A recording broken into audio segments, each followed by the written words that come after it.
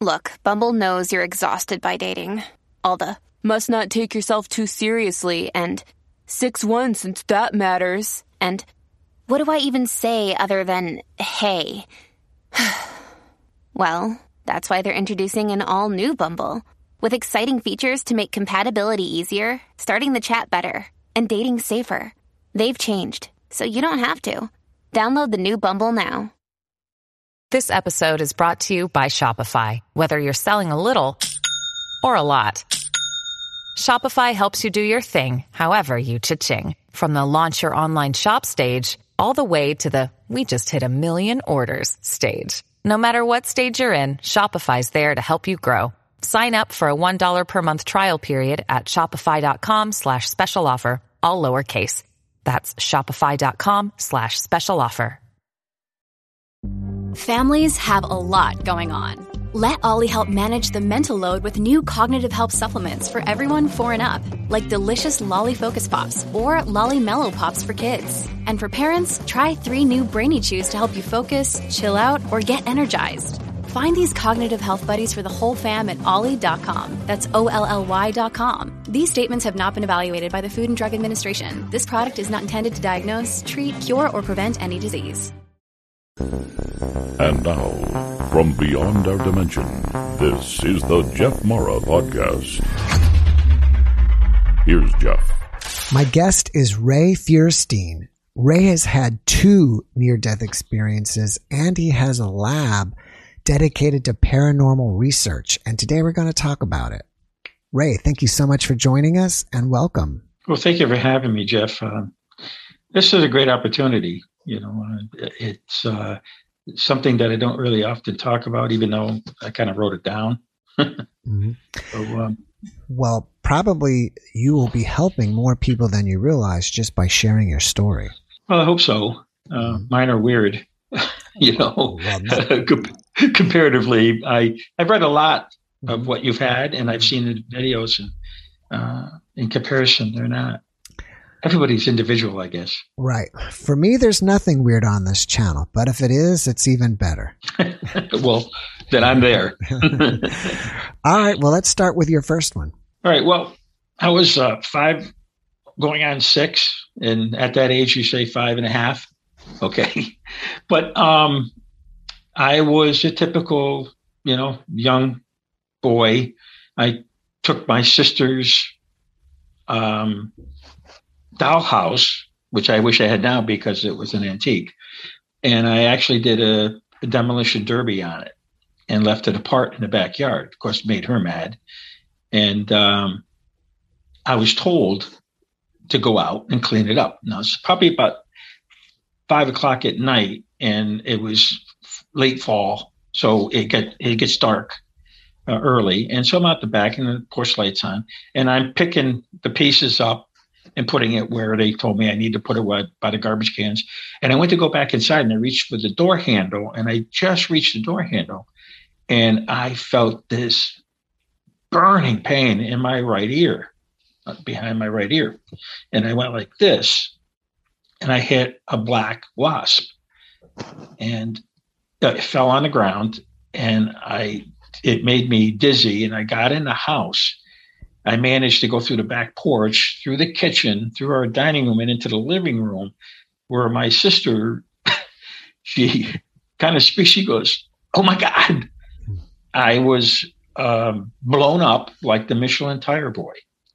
My eyes were almost completely shut. I could hardly breathe. I had an anaphylactic shock. So she called. My father was away, and called my godfather to come over and get me to the hospital. And I don't know what about the ambulance or anything, but I went in a one of the police cars. The last thing I remember when I got in there was the officer saying to me, "Would you like the siren on?" I said, "Yes," and that's it. I died in the car. They got me to the hospital. Now, this is all other than what I remember, what I was told. They got me to the hospital and worked on me, and I did not, they didn't revive me. I was clinically dead for 15 to 20 minutes. Now, they did pack me in ice. That's something that they did tell me they did, which was to bring the swelling down from, the poison and the venom. What I saw was something a little different than what I've read and seen in other people's. Now I'm 5 or 6 years old, so I don't have much of the world in my mind, at this point. I was riding on top and inside this gray-black tornado. That's the only way I can describe it. I could see all the way down, and it was whirling all the way up, and I was inside it, and like sitting inside, hanging on to the edge, just riding it. But there were people, there was male voices in my ear. I wasn't really listening to them as much as they're just talking to me, like comforting me and everything. And I wasn't afraid. I never felt threatened or scared or any of that. I was just kind of, look at this, type thing. And they were talking all the time, and it was all very calm, very, serene type voices. They weren't very, there's no excitedness, nothing. I came into this area. I would say a room, but I'm going to say an area because it was like it went on forever, black with little spotlight, just spots of light, very well-defined spots of light. And there are people in each one of them. I could see them in the distance. I could see movement. I could see people. And there were people standing around it, and there was people inside it. And I came rolling up to one. And inside the spot was two younger boys, probably my age, and a little girl. And I remember the little girl more than the little boys. The little boys had like blue on, but the little girl had a sundress with a very ruffled collar, and it was beige with little blue flowers, which I found out later on were forget-me-nots, which was kind of apropos. And they were playing with puppies. Now, the reason I know there were people standing around, I could see like images in the dark, right at the edge of the light, of people standing there watching them play with these puppies. And the little girl looked up at me. She goes, well, come on down, play with us. And I went to go, and the voices here said, no, you can't do that. That's not something you can do. Then the little girl looks up at me again, and she goes, well, then here, take one of the puppies. And she reached up with a puppy. Now, she had black patent leather shoes on, beige. This is so clear in my mind. It never has left my mind, the images. And she reaches up. She goes, here, take one of the puppies. And the moment I reached down, I felt this like, I don't know if anybody's ever touched 110 volt outlet and felt that jar, but that's what I felt. And I just went like in reverse from what I did coming in. And the next thing I did, I opened my eyes up, and there's a sheet over me. I could see the lights through the sheet. And of course I was down like this, and I put my hands up and just went like this with the sheet and sat up and said, where's my mom? And they didn't expect it. There was quite a large screech from the nurse and the doctor. They both backed up, and I felt itchy and tingly all over my body. They did what they had to do. And of course, at some point I went home, and that was really it. But after that, I saw things and heard things. The house became very active. And my mother told me later on in years when I talked about it, that it had never been that way until the day that I came home. And there was things moved around. I had the oddest dreams, but I would say it was probably about 5 years after my brother was murdered in Troy. And we had, since buried him. And I was sleeping in my bed, and I was having a dream about this whole incident again when the phone rang outside in the hall. And the only reason I'm telling you is because all of a sudden I got this connection that was made. And a lot of people say that happens with an NDE. I picked the phone up, and years ago, now I'm talking about, this is the 50s, late 50s. When you got a long distance call, it sounded long distance, crackly. It was kind of distant voice. It was a little fuzzy, you know. The voice says, I go, hello. And the voice says, now my brother's name was Joseph, but his nickname was Butch. And he said, Ray, this is Butch. Tell mom and dad I'm okay. And you be a good boy. And I said, all right. And I was half asleep when this happened. I go, all right, yeah, okay, I'll talk to you later. And I hung the phone up.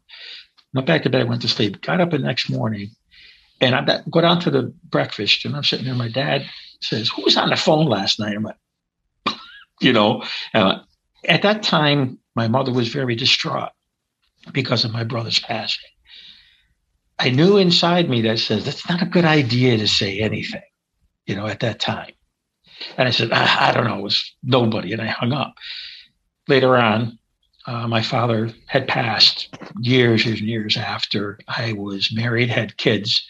And I went over and visited my mom each morning before I went to work. And I just felt I had to say something. And I said, you know, I got to tell you something I didn't tell you before. She says, what was that? And I said, remember the night that the phone rang after Butch died? And she says, yeah. I go, and you asked me who was on the phone? She goes, yeah. She goes, I said, it was Butch. He wanted to let you know that he was okay. And he told me to be a good boy. She goes, I knew it was something like that. So, excuse me. So since then, it's been one thing after another with these connections. These connections that I've had actually prompted me to build what we'll talk about later is this lab. It's an enhancement to communication for those people, our dearly departed or the living impaired, as we call them. So that was really the first time. Thank you for sharing your story with us. Did you recognize any of the people on the other side? No, there was no faces, only those kids, those little kids. There was no recognition with them either. And I looked at the boys, I looked at the little girl. Little girl was very pronounced in it. She was very like alpha and the thing. The voices were all just generic, male and some female voices, but very soothing, just very, kept you relaxed, just was very nice. Mm-hmm. Just a good feeling. And the feeling was like you swallowed a whole bunch of happiness. I was just, there's no evil thoughts, none of that crap. It was just a good feeling. I didn't want to go. I wanted to stay. I couldn't figure out why I had to go. You know, and I remember one of them just before I woke up said, you have things to do. That's the last thing I remember the voice saying to me. So, even though you were on top of a tornado, it's kind of sounds like a tunnel experience. The only thing I would say is different is the shock. I don't think I've ever heard that yet, where you got shocked by something on the other side. Yeah, it was like I heard it and felt it. It was, I can't even, it's hard to describe something like that unless, if anybody is watching has ever been jolted by touching a 110 outlet, you'll think of that all over your body at one time. Now, I was not, I did find out that I was not shocked for defibrillator. Mm-hmm. So that wasn't it. Yeah. It was something else. It was almost like you touched something on the other side that you're not supposed to. Like you had made a connection that I've never heard before. You actually crossed the other side and and had to get back out.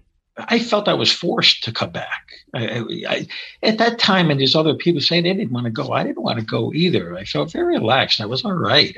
There's nothing that was bothering me. There was no, I mean, how many regrets could you have at 6 years old? Yeah. Right. I didn't finish my pudding. I don't know, Right. Didn't eat my vegetables. There wasn't anything, so, but that was a jolt. It was a jolt. I mean, the funny thing is that when I woke up, it's like, I don't know if you've ever had dreams where you were able to feel things and you woke up and you actually took it with you out of the dream and you still felt it, so much as the anxieties or any of that, because you have some of those. That's what this was like. This was like, I was in the middle of the jolt waking up, and it was like this because I felt myself like, stiffen, up. And then I said I was very itchy and tingly all over my body for quite a while. Well, it definitely sounds to me like you established some kind of connection with the other side that caused all these other strange things to happen to you in your life. Yeah, you said the only reason I shared that story is because that was the very first one that actually just pushed everything else at me. It was, like I said, I'll never forget it, Mm-hmm. And he was my older brother, and we did stuff together, But to have a phone, and in fact, the phone ring was weird too. It was like a decayed ring. It rang. Brrr. That's the way it went. It was really weird. Yeah, it's amazing. I told you this was weird. Well, I think I like the word amazing. I think it's an amazing story. Thanks. All right, well, let's go on to the next one. The next one, I was 17 years old. Mm-hmm. I was getting ready to go to prom. And the Friday before the prom date, I got a stomach ache, an intestinal ache. So we thought it was the flu, got the flu, got the grip, whatever. And so my father treated it that way. My mother and father treated it that way, and it got worse and worse over the weekend until Monday came. And at the time, the cure for a stomach ache was flat ginger ale and Phillips milk of magnesia. If I had a bottle, I'd hold it up. We have a little, thing going. But that's the cure. That was horrible to drink, by the way, and it was supposed to fix it, and it didn't. So, of course, my father took me to my RGP. The moment he got there, he said, "Oh, yeah, take him right to the hospital." And I got to the hospital, and I don't know if anybody had an appendicitis attack. It's not very pleasant. And it started to get worse and worse and worse. And I blacked out a couple times. They got me on a gurney, and I'm in a room waiting to go into surgery. And all of a sudden, my father's sitting there, all of a sudden, all the pain went away. Everything felt great. I said, "Oh, my God." I said, it's okay. And if I said, "What?" And he goes, I said, "I feel great. I feel really, really good. I'm fine." So the only reason I felt fine is because it burst inside me. The pressure was off. Of course, I didn't know that. Neither did he. So he went out to the nurse. He said, "He seems to feel better." And she came running in, of course, and they threw me down on the operating gurney, rushed me in. And while I was sitting, I had to sit in a hall for a minute. I looked up, and I got this tunnel vision right down to zero. They told me that I had passed away on the gurney going in to the operation. They revived me in the operation when I died again during the operation. So, with that said, this experience I had the second time was a little bit more flamboyant, I would say, the only way I can say it. There was a white light. There was white. I won't say it's a light. It was just white. And it was kind of like the white just gradually focused into beings that were there. Okay. They were on both sides of me and they were walking me through. And at the time, I didn't know any of my grandparents when I was growing up. I knew only my grandfather very, very slightly. He was very old. They're very old people. When I was a kid, I was the youngest in the family. And a woman dressed in white with a blue thing, like a blue necklace right here, like a jeweled necklace, stepped up to me. She says, wait, she says, just, hang on, stay where you are. And, I'm your grandmother, Rose. I went, oh, I never met you. And she goes, oh, I know you didn't.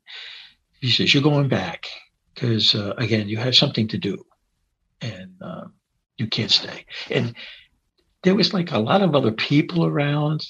They weren't interfacing with me. They were just kind of milling around. And there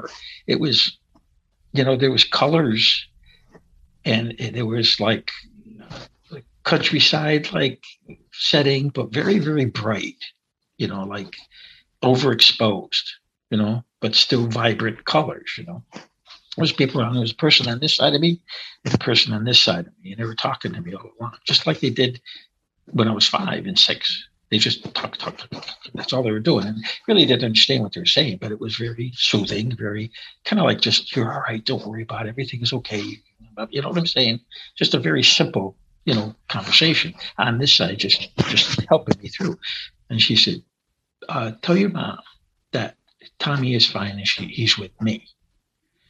And I said, okay, what are you going to say? And she says, just remember that when you go back. And there was no jarring with that one. It was just kind of like I drifted back into consciousness. And they didn't put a sheet over my head this time. I was just there and in the operating room. And then I remember being wheeled back into recovery and all that. So, and I told my mother about it. She knew I didn't know him, and she turned white. She just because she never talked about her family. We have an old Bible with names in it. And when we went back and took a look through some things, she told me, she says, now, Tommy was a stillborn that my mother had before my brother Butch, I mentioned earlier. And they named him Tommy. Mm. And I didn't know anything about it. Of course, they won't talk about stuff like that. That's why she turned white. And she said, there was no way you would have known that name. She said, and your grandmother, they never talked about him, And that's when she opened the book up and showed me her name. I went, oh. She didn't say much more after that. Really didn't have much of a conversation with him, Jeff. They rarely talked about, past things like that. But this, bringing it up to her, her mouth was down to, about down to here, she going, looking at me, where'd you hear those names from, So that was the message. And that was my second one. What age did your grandmother appear to you as? I was going to say she's older, like in her early 60s, so that she had a lot of hair. Mm. My mother had a beautiful head of hair too, and she had gray hair. Older woman, not younger. Mm. I think the age that she passed, because I understand that she passed when she was in her late 50s of cancer. Have you ever seen any pictures of her since that to confirm that was her? Actually, no. There's a lot of, many families have a lot of family strife. And things got thrown away when they were, you know what I'm saying? I had, had my great grandfather's pictures that we found in the house that we bought. We actually bought the house that was built by the cousin of the person that we bought it from, who was our cousin. So it's been built and been in the family since it was built in 1904. Mm. So it was really kind of weird to walk up on something like that. I have tried to find it. I asked my sister for it, and there was very little. With either one of those experiences or both, did they feel more real over there than life is here? I'm going to say it was the difference between standard television broadcast and 4K. Yes, in effect, it was crystal clear. I mean, it was it's like where you should be. That's what it felt like. Not here, there. Would that equate to here being more dreamlike? Compared to there, yeah. Yes, I would say yes.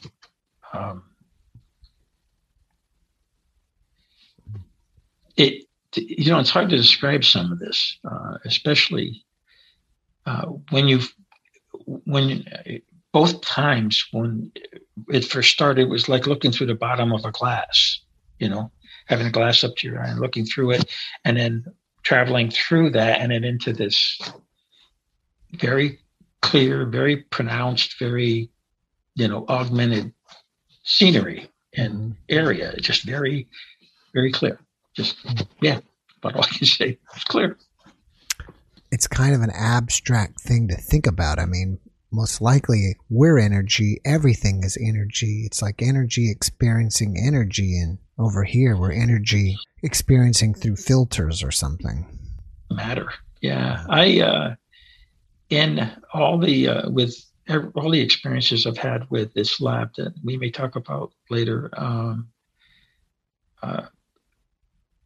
the spirits view us, from what I'm told now through this thing, they view us as specters too. We're like a ghost to them. So your analogy of that earlier, which you said before, is really kind of true. I mean, you look back through and everything is spectral over there, and then it's real and solid there.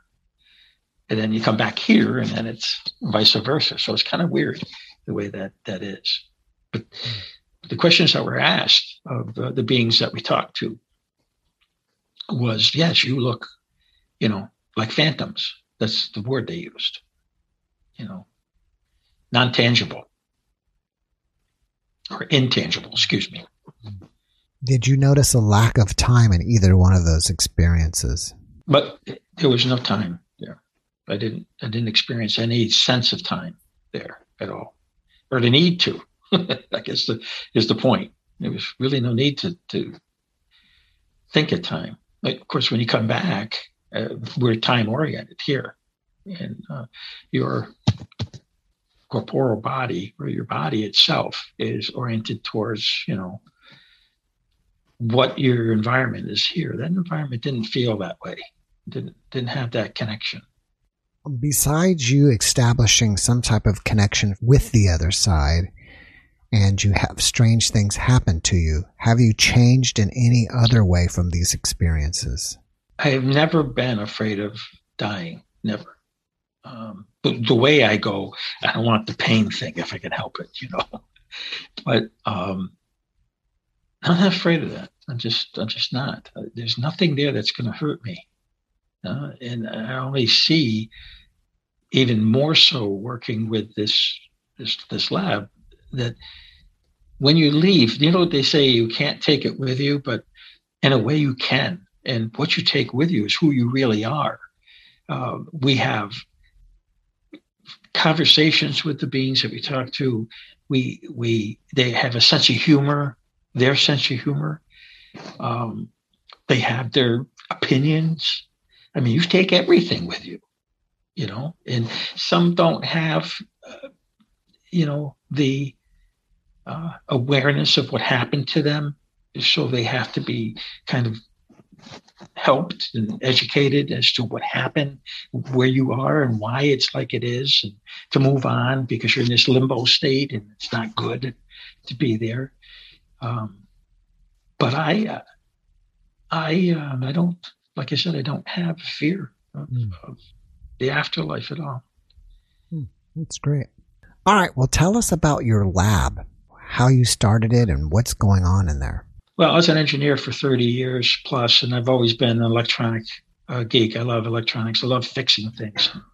Part of what I was with the company I was with was the lead engineer, and we designed and built what they call EMF, EMP, RFI filters and devices to filter this out for military and the civilian communication systems. Of course, all that stuff just will kill electronics. Well, I had a friend that he kind of pushed me a little bit. In fact, he just passed away this past Monday. And him and I were like cohorts in crime, but he pushed me. He saw something, and I wasn't sure what I was, thinking of. But I reverse engineered a lot of the equipment that we designed and built to monitor any extra or otherworldly energies that are not something that is normal, that's not man-made or cosmic, which would be, any of the radio signals and the frequencies of the energies that come through. And built an algorithm inside this unit to filter all those out and only give what is not normal or not of this lookup table that we have. And if you don't mind, I'll let you know what happened to cause me and spur me to build the thing. About 25 years ago, my wife and I, when we get sick, we go down to the couch in the living room so that we're not coughing or waking up or waking the other person up, because we both worked. And she was on the couch downstairs. It was 2:00 in the morning. I know because when I got up, I was looking to see if she was all right. And I looked at the clock, and it was 2:00. And I started down the stairs, and I heard this female voice singing 6 notes in triplets, 3 notes, da da da da da da. And it was clear as a bell, loud, but clear as a bell, and didn't hurt. But the loudness, it was so present, and it was a young, very melancholy, but absolutely gorgeous female voice. And I'm a musician also. So I'm walking the stairs. I get to the bottom of the stairs. She did it again. Then I get in the living room where my wife is, and she sang it again. It was coming from the dining room where I'm sitting right now. I asked my wife, "Did you hear that?" She goes, "Yeah, somebody's singing." Now, she was sick and she was half asleep, So the next morning I asked, she goes, "Yeah." She goes, "I heard that." It was the most beautiful thing, still in my head, the most beautiful thing I ever heard. And the notes equated to a specific frequency. And you know that the universe is nothing but frequency and vibration. We all sit here like a guitar string, and we pluck our own music with our own frequency. And each person is different. It's just like a fingerprint. So knowing that, I know that spirits have to be, because you have to be sympathetic with this solid to be able to reside inside it. It's a physics thing. So I built a piece of equipment that can monitor, collect, basically analyze these extra normal energies. It brings them in. And what's happened with it, the evolution of this, and I didn't design it to do what it's doing today, but it evolved into a communication device for the other side, because we get all kinds of voices coming through. I had to put a translator on it. I got so many, for Italian, for German, for French. One of the things that happened was the first one that I built, which was a prototype. We went to Herkimer County to a house there with a friend of mine who was a psychic and a paranormal group.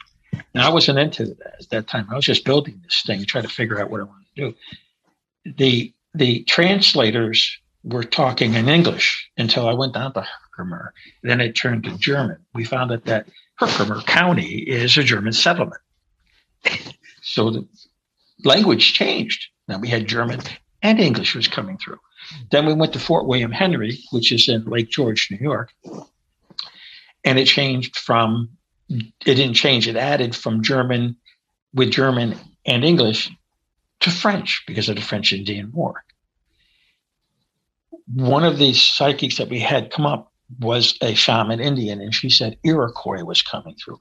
We had all these voices, but we weren't getting all the information. So I re-engineered some things, put some additional proprietary software that I wrote myself, and also built the equipment to bring these things into a piece of equipment that's going to be able to analyze it and bring it out.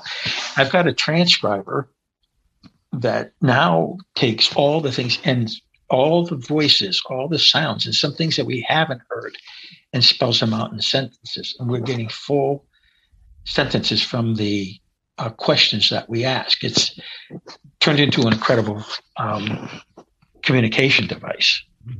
Let me backtrack here. You are filtering out certain audio frequencies, or you said electromagnetic frequencies, or what are you filtering and what are you capturing? We're capturing all acoustical, audible acoustical, like my voice or anybody else's voice. Right. Electromagnetic,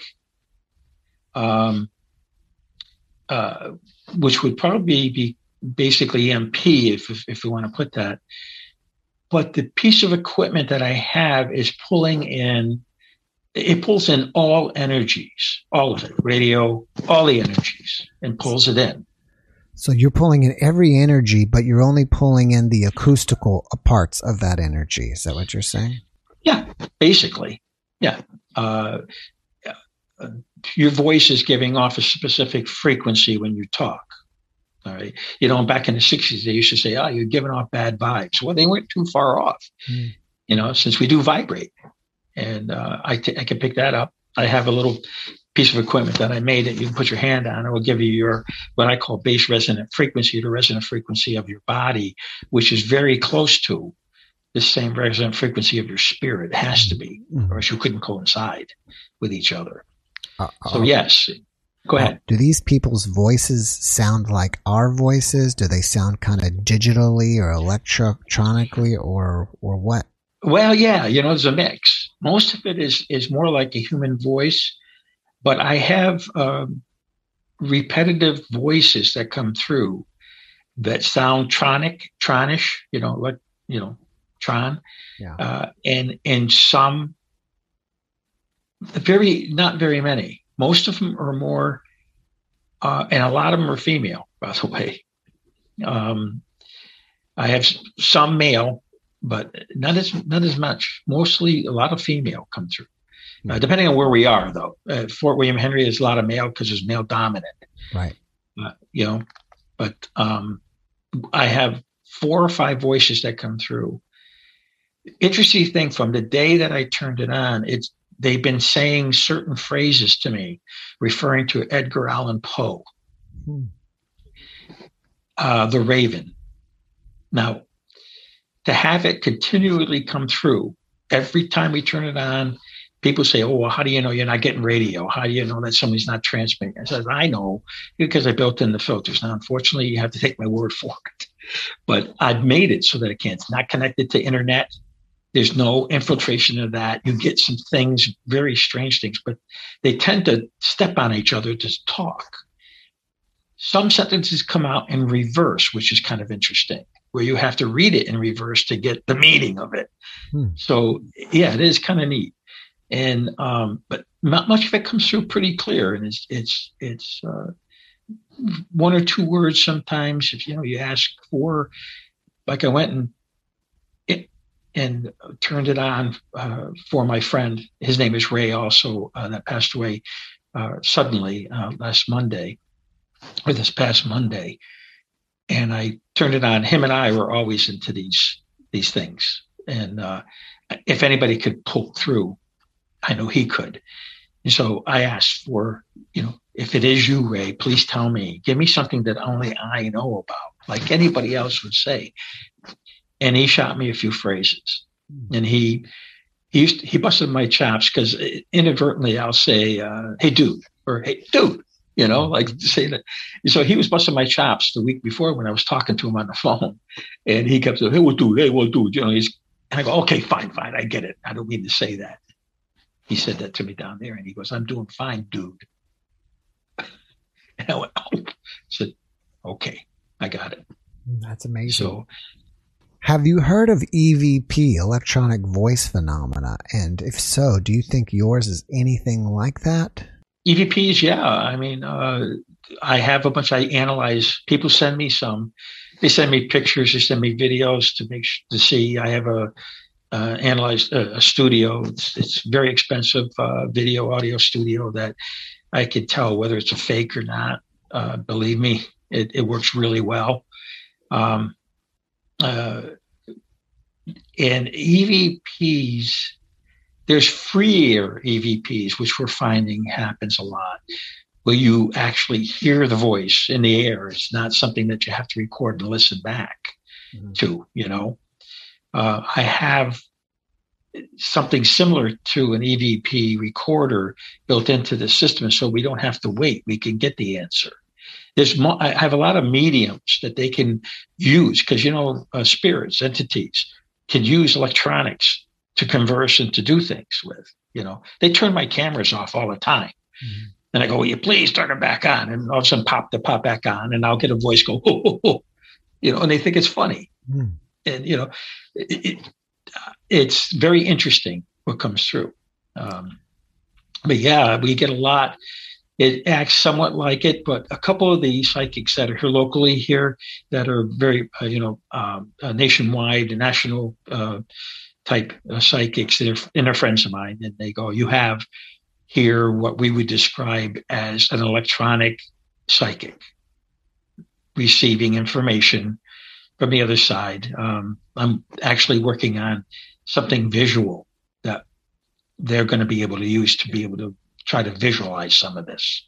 Oh, that'd be great. So, has anybody from the other side ever told you what do they do over there? Like, what is their daily life like? Yeah, well, a few of them have told us that one person said, I play poker. They are saying, now there's the ascended type spirits. This is what I've been told by these guys. Ascended spirits are more of the light or white spirit, or the spirit that has moved through. And then there's other ones that are in what they call the veil of darkness, or like a limbo, that are not sure where they are or what they're doing. And many of them, they'll say it's gray or it's dark or it's got an amber look to it, or they tell me colors, and they say it's a scattered or a broken landscape. Then the others that are basically deemed like light or white, or the spirits have ascended, they are in another journey of life. They're in another life, and they're doing stuff. It happens periodically, saying, "I have to go, I'm meeting someone." They're actually going about a life there, which is awesome to think. It's interesting. It's not only are you capturing them, but you're broadcasting back to them. Yeah. My daughter and I were kind of like a team with this thing. She's very psychic. And one day we were at the Fort William Henry doing an event with it. And they ask for music a lot. They'll say music. Then we'll say, "Well, what kind?" And they'll give us the type of music they want to listen to. So we put it on for her. She asked that question, and they said, jazz. So she has her phone, and she carries a bunch of it in her phone now, and she puts this jazz on, and she was playing it. Then she stopped. She said, "Did you like it?" And they played it back. Wow. I've got it on video and audio when it happened. They played the exact tune back to us, which we still don't understand how that happened. Are you broadcasting to them through the machine, or they just hear you talking and hear us talking? What the machine has in it is a radio telemetry transmitter and receiver, and it's on about 334 megahertz. It's really high. what I found was there's specific frequencies that they react to and understand what for. It's almost like turning a porch light on for them. As soon as I turn this machine on, I let it run for about an hour before we do anything. And they've even described it that way, that it's like a candle in the window. They said it a couple of times. So they know it's there. It just sits there in whatever area or existence that they're in, and they know what it is. It's got a signature that they recognize. And now they come and speak to us like that. Mm-hmm. That's awesome. What is the most amazing or fantastical thing that you've heard from them? Well, there's so much. I'll give you two quick ones. One was a woman lost her husband. He was 38 years old, and he had passed away from a medical issue 3 months prior, and called us and asked if we would come to set it up and talk. She had a 2.5-hour conversation with this man, and the way he identified himself, we said, "Are you here?" His name was George, I think, if I remember right. But we said, and then I said, "Your wife, your son, your daughter, and your mother, and your aunt are here. We should talk with you. We just want to speak. We're not here to, have any, we just want to be educated." He came through. Air Force is here. Well, he died in the Air Force. So we went, oh. They continued to have a conversation. We just backed away, from it, the whole thing. We didn't even just let him go. And she validated a bunch of what he was talking about, things that they just did that day there. The son came out, talked to his father. I mean, it was very interesting after 3 months, the attitude that these people had about it, and were comforted by, and his voice came through because I saw him stand back a few times when he said something. He liked the bus chops and liked the teas. And he did that to show them who he was and that it was him. And told her that, like the dress. Now you're going to say, how do you know it was him? And it's not for me to say, because I didn't know him other than then. It was for the people that were watching this, and it happens a lot. And everybody asks me the same question. How do you know it's not an entity pretending to be? Because they can lie. Mm-hmm. We know this. Mm-hmm. It isn't that. It's the people that sit in front of this to do this, to reach out to their loved ones, they got the feeling. I don't have it because it's not my loved one. Like I said, Ray came through. I knew it was him because I had the feeling. I knew him. You know what I'm saying?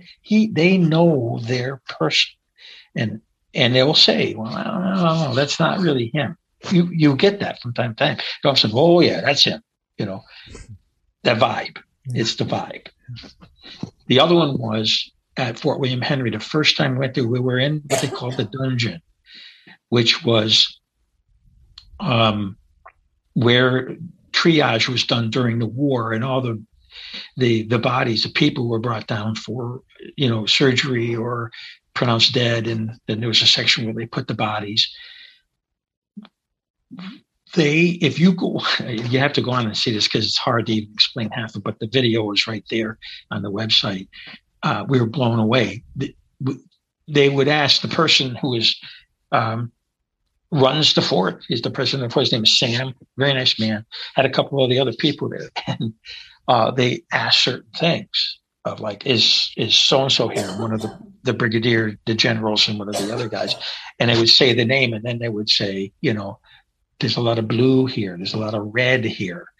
And then they asked of who is the person in the gift shop that is moving the items around. And it came out Christina.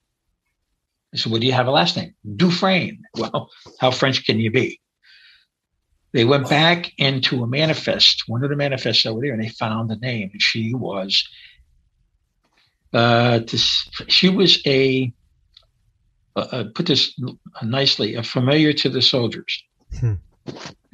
Okay. But she also worked like a chambermaid and things like that. And there was another person that they asked about. who is by the steps near the entrance to that's always hanging around the steps, because these are images that people see, the people that run around. So they see these people, they know they're there, but they don't know who they are. And his name is Mark. He said, Mark. And the interesting thing about it, one thing about what happens with this, we find them talking to each other through this device where they normally probably can't. And there's conversations. We just back away and listen to it. It's amazing, some of the conversations. A father and a son connected. He said, Billy, is that you? And he says, yeah, Dad. And we go, holy crap. It stood you back. I got chills thinking about it, but we have a lot of it. It's all videoed. It's uncut. We don't put anything in. You get what you see, but I make sure that we take video and audio samples. And those are minor. Those are some of the minor things that's happened in it. The last time we were there, and I want to tell you this, at the end, we thank them. We thank them for being there and talking with us. What I start off with is, we're just here to learn, to talk with you, to see if there's anything we can do to help you. It's all good stuff. You just tell us if you don't want us here, we'll stop. And at the end, we say, thank you again for having us in here and talking with us and being part of our group. When we did that, we were in an area where there was it was kind of like a giant diorama of dressed mannequins in the time frame and a backdrop of how the valley looked like during that. A gunshot went off. Now, we were broadcasting at the time, and the person at the other end said, was that a gunshot? And we heard it. Nothing fell. There was nobody else in the room but us. That's amazing. It shocks me. What is the website where they can go watch these videos? It's facebook.com /PSR Labs. Okay. It's on the Facebook page, PSR Labs. All right. So you should be able to get to it. And I'll put a link in the description to help people find that. Yeah, you can type in Paranormal Scientific Research Lab, and it'll direct you to the Facebook page too. All right. Please take a look at the videos. They're astounding. Have you been contacted by anybody in the scientific community about your work? Not really. We're pretty young out there. And I'm really not sure how to do that if we were going to, but I'd like to talk with someone. But there's things that I want to build, and there's a point where nobody knows everything, And I'm going to tell you, I felt pushed to build this thing. Mm-hmm. The information on how to build it and what to do and the next step to take has been it drives me crazy sometimes. So I'm getting some help in another way. But no, there's not, I'll tell you the truth, there's not a lot. Long time ago, I'd say 10 to 30 years ago, there's a lot of paranormal groups, a lot of paranormal not organizations, but like colleges that had divisions that did this, and they were very, very prominent. There's very little out there now. Mm-hmm. The professors are all either gone or they're part of the people that I talk to through the lab at this point. They've passed away since, Mm-hmm. But no, not really. But like I said, I haven't pushed it out there for anybody to really see that part of it, and maybe get someone interested to come and talk to us. Have you considered putting the videos up on YouTube? Yeah. I just got permission for that because I don't do anything unless I have permission of the people that are in the videos to do something like that. So I just really gotten permission to be able to do that. And I don't do that very much. So I have to figure out how to get that on there in its entirety without it maybe you can help me. Yeah, sure. Yeah, I'd be happy to help. Let me know. Are you saying you're getting permission of the people in this realm, or you're asking people in the other realm for permission? I love that.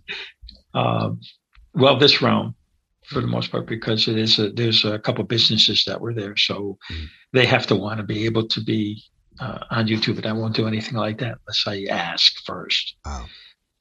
But in regard with the other, I do that too. Common courtesy. Yeah. I'm not a ghost hunter. I don't like that term. Right. They're people. You don't hunt people. Right. That's a good point. I think that is the most irreverent and thing you could ever do. And I'm sorry, I don't subscribe to the television stuff because I just don't believe it. Number one, how do you believe what I'm telling you? Well, unfortunately, you have to experience it, just like anything else. But like I said, we don't. That's why I don't go out, because I'm afraid it's going to somehow go that way, and I don't want it that way. I want it to be a research thing. I want people to understand what's going on around you, and that you have an alternative. That you're gonna when you go, you're gonna go. Don't be afraid of this. I'm not afraid. They've taught me this. These beings have taught me this. The spirits that we talk to, they're very verbal about it, and they've squelched any fear that I may have had. I just don't have it because of them and because of the other experiences. How often do you use the machine? I did use it quite often, and it was told I better back off a little bit because I start looking like I've been on a bender, because I'm afraid of. I was down when I was developing it a lot. I'll use it maybe twice a week or so. I've got a couple of people that want to do the virtual. During the pandemic, I did a lot of virtual sessions because it was a good entertainment thing for people and something for them to do. And it was also a good communication and connection thing. So we did quite a few of those. But if somebody asks, we do them. Yeah, it's amazing. I mean, yeah, I think you should put it on YouTube. I was even thinking, wow, it'd be neat to have a podcast with you doing it live. But then, you have to first get everybody's permission. So that makes it a little more difficult. No, if you want to do a podcast, there's no permission thing. It's really just do it. Like I said, I broadcast, we talked earlier, and I broadcast over another venue other than the Zoom that you have, because it's a lot quicker interactiveness. We had that conversation. Right. Maybe we can do that. You'll be the center of attention as far as the participant is concerned. All right, great. I'll tell everybody this, that if everybody's interested in this, put yes or something in the comments below. And what I can do is ask the audience for a whole bunch of questions too already. So I have questions that I can show up to the meeting besides, whatever I think of on the spot. All right. Well, if someone wants to reach out to you and contact you, should they contact you through the Facebook page, through that page, the lab page? Yeah, you can do that. You can contact me directly through an email address if you feel like it. Then, we can talk there. Or I have a Facebook page, my name, that you can message me through. But if you want the email, can you set up the email? Or I can put it in the description, the video description. Okay, but you have it, don't you? Well, just tell us all. And that way, for people who are on audio, they'll just have to hear it. It's RFEUR60@gmail.com. So it'd be Robert, Frank, Edward, Union, Robert, 60@gmail.com. All right. You got anything else that you're working on that you want us to know about? Only some new enhancements to this lab. One of them is going to be a free air. I'm using what they call quantum entanglement, which is going to be able to project photons out into an area that will bounce off of other photons. And if it works the way I feel it's going to work, we'll be able to see entities moving through those areas outlined. So keep your fingers crossed. I'm going to be trying that out. I have to finish the product up. But looking at everything and doing some of the tests that I did, it works fairly well. All right, Ray. Well, before we finish up, can you give us one last positive message? Yeah, I would say that anyone out there that is afraid of death or has any issues with it, I know that the way you go is not your choice a lot of times.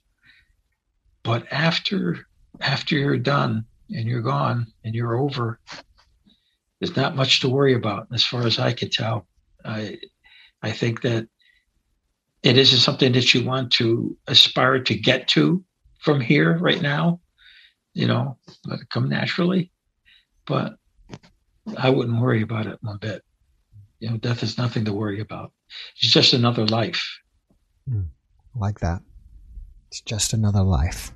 All right, Ray. Well, thank you for that message. And thank you again for being my guest. I really appreciate you and I wish you the best. Thank you so much, Jeff. And I look forward to our next meeting. Sounds great. All right. Take care. Take care, Jeff.